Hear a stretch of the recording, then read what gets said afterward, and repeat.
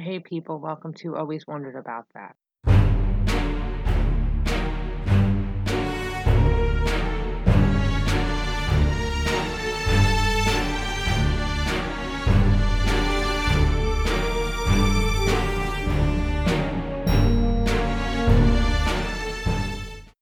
Have you ever witnessed what it looks like when nature unleashes its fury? Have you seen cars fly through the air? So much snow that you thought it would be around till summer? Or water? So much water that you needed a boat instead of a car? What kind of damage, destruction, and devastation is nature truly capable of doing? Have you always wondered about that? I did. Let me tell you about it. People, let me tell you, everyone talks about what they're scared of. Well, let me tell you something truly scary. Watching nature wreak havoc around you and having no way to stop it. Even scarier, nowhere to go to get away from it. Have you ever experienced a natural disaster? No. I don't mean your cell service or Wi Fi being knocked out for a night by a bitty rainstorm, or some jackass backing into my electrical wire and Con Edison taking their sweet ass time fixing it. I'm sorry. I'm still a little bitter about that. It was summer. We had no AC, no hot water, and I work in a hospital. I mean an actual natural disaster, one that is so phenomenal that you can't even fathom this is happening around you. How bad can an earthquake, tornado, hurricane, blizzard, and flood actually be? Let me tell you, people, they can be pretty damn bad. A storm with a mind of its own that does what it wants to do. These storms have fury, anger. They come and destroy like they actually know what they're capable of doing. What did Samuel L. Jackson say in Deep Blue Sea? You should see ice. It moves like it has a mind, like it knows it killed the world before and got a taste for murder. These storms come, do what they do, and then leave, leaving a path in their wake, only to come and do it over again. Sandy, Katrina, Andrew, these storms. They come to break, ruin, kill, and we give them names, like they're special or important. Why are they named? People, why do we name hurricanes but not other storms? I've never heard of a tornado Janice. Did you? The reason they're named is weird but semi logical. According to Deanna Connors of Earth Sky, it is to help us remember the storms and talk about them to other people. So, in using that philosophy, how would we talk about the tornado that happened in May of 2008 and the tornado that happened in November of 2008? Katrina didn't need a name. She'll be remembered. But it's funny. I didn't just say the storm that happened in Louisiana in 2005. I'm actually referring to her by her name. I'm even calling her a her. For some reason, tornadoes appear to have a mind of their own. I heard that they can destroy one house on a road and leave the other standing. There was a story about a house that had several exorcisms performed within the walls. The whole block was leveled, and that house was the only one left standing. Coincidence? That's wind, with a mind of its own. That's truly horrifying. Tornadoes are measured by wind based on a Fuji scale, or F.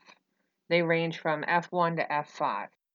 According to the Storm Predictor Center, F0 is less than 73 mile per hour winds. That would be considered light damage. F3 is 158 to 206 mile per hour winds.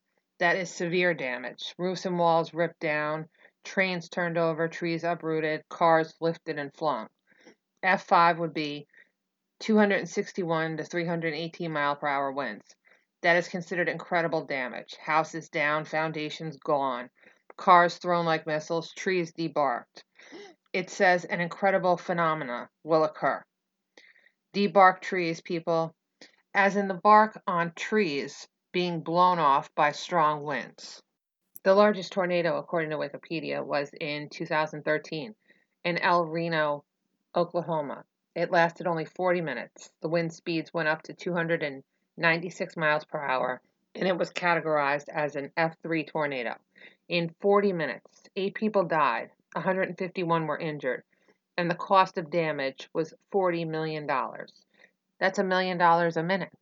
On a side note, I have to ask, what's up with those storm chasers? What could be so interesting about trailing a tornado? Sandy was an experience for me. I had never seen or been through a hurricane before. I remember talking to my father and hearing a scratch and a scrape. I thought the whole side of the house was gone, but it was a branch that broke and just scraped the side of the house. I say branch, it was half a tree. Sandy was nothing compared to Katrina. I heard several stories about that and how bad it really was in New Orleans. There was a 911 call I heard on YouTube. A lady called 911 and she was in her house and the water was coming in. She had to go up to her attic and then the water came in there. She was stuck in the attic and she drowned. Imagine water getting high enough to cover your whole house. I have a small house, but imagine a 4-story house and water being high enough you're trapped in the attic and the water's still rising. According to geology.com, Katrina was the costliest hurricane. It cost between $125 billion to $160 billion. Funny, that storm killed so many and destroyed so much. But the thing that is most remembered for is how much it cost after it was over. You can't see me rolling my eyes. The deadliest hurricane was the Great Galveston Hurricane in 1900. According to geology.com, 8,000 to 12,000 people died. The storm came to Galveston, Texas on September 8, 1900. It was a Category 4 hurricane. There was no way to warn people, no one could be prepared, and there was no way to tell them to leave before it came. Hurricanes are measured in another way. According to Abigail Abrams, they are classified as categories. They are measured by a wind scale. Category 1 would be dangerous winds and some damage.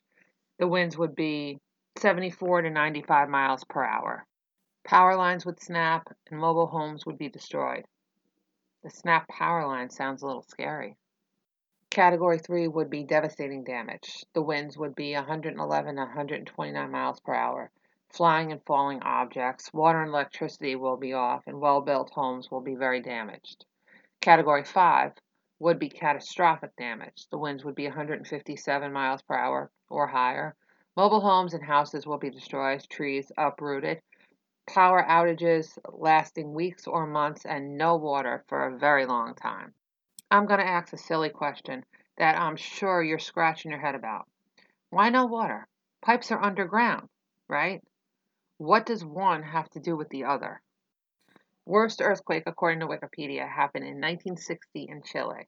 It was known as the Valdivia earthquake. It was a magnitude of 9.5. Everyone says get in a doorway when an earthquake happens. That's funny. You're in shock because the ground is shaking around you, and your first thought is going to be find a doorway or get under a table. Yeah, okay. If that's the first quake you ever felt, you're shell shocked. According to California Earthquake Authority, 1 is not felt, 7 is very strong, the chimneys on houses will be broken, 10 is extreme. Wooden structures will be destroyed, foundations will be destroyed, and rails will be bent. You heard that, people. Train rails will be bent. I remember that blizzard that happened January 1996. I was 15. It started on Sunday, January 6th at 1800 hours. I remember because we had just walked down to the store. And as we came home, it started. That was a 4-day storm, January 6th to January 10th. According to the History Channel, the storm paralyzed the East Coast. It left behind 17 to 30 inches of snow. It killed 154 people, in car accidents mostly. As the storm moved, it was breaking records along the way. There was a fireman that was murdered during that storm. His name was Thomas Dorr. He was a fireman and he worked for White Plains Public Works. He was going out in the storm to go to the firehouse. No one can really say what happened, but he never made it to the firehouse. After the storm stopped, they found him. His murder's been unsolved for 25 years. Let's not forget 2011. That year, I think we had 12 to 15 snowstorms. I remember every Tuesday and Saturday there was a storm, and not little ones, giant storms. But that wasn't the worst blizzard ever. The worst blizzard was March 11th to March 14th in 1888. According to the History Channel, it was called the Great White Hurricane. There were 50-foot snowdrifts. New York, Boston, and other cities were paralyzed. Roads, phones, telegraphs, and trains were out. 400 people died, and 200 of them in New York. Because of that storm, New York and Boston started working on underground subway systems.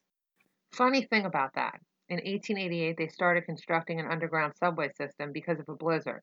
But 124 years later, in 2012, Hurricane Sandy would flood those underground systems and paralyze New York. So, problem not solved.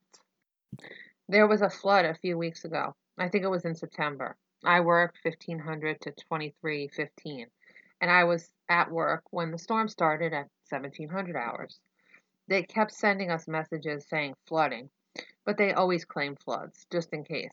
Well, they weren't kidding. There was flooding. We had to reroute 4 times before we made it home. Everywhere you looked was flooded. I mean, need a boat flooded.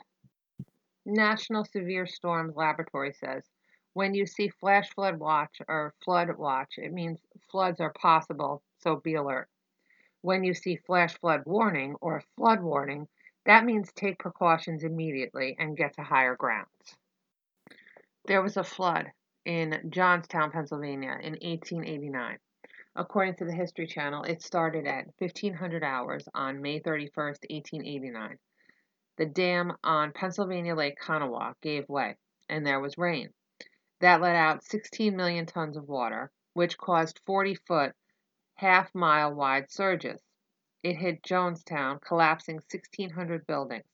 When the water went down, 2,200 people were dead, more were injured and homeless. A poorly built dam was blamed, and no one took responsibility to compensate those people. I want to partake to you some of my wisdom. Actually, it's my father's wisdom. He worked for the highway department, so he's seen all kinds of weather. When you're driving in the rain, you can't see the white line on your right or the yellow line on your left. Don't drive any further. Stop where you are and back up. Don't worry about the people behind you. Worry about you. Don't drive any further if you can't see those lines. That water is deep, and you're going to destroy your car and be stuck there. If you drive through 6 inches of rushing water, that could push your car, and you could end up stuck. Don't ever drive through water if you can't see those lines in the road. People always listen to and take warning from the TV, radio, and cell phones very seriously. It may start as a simple storm and look like nothing, but you never know. Remember, people, these storms have minds of their own. Always be prepared. Well, anyway, now you know one thing you've always wondered about. Hope you come back for more. Talk to you soon. Bye.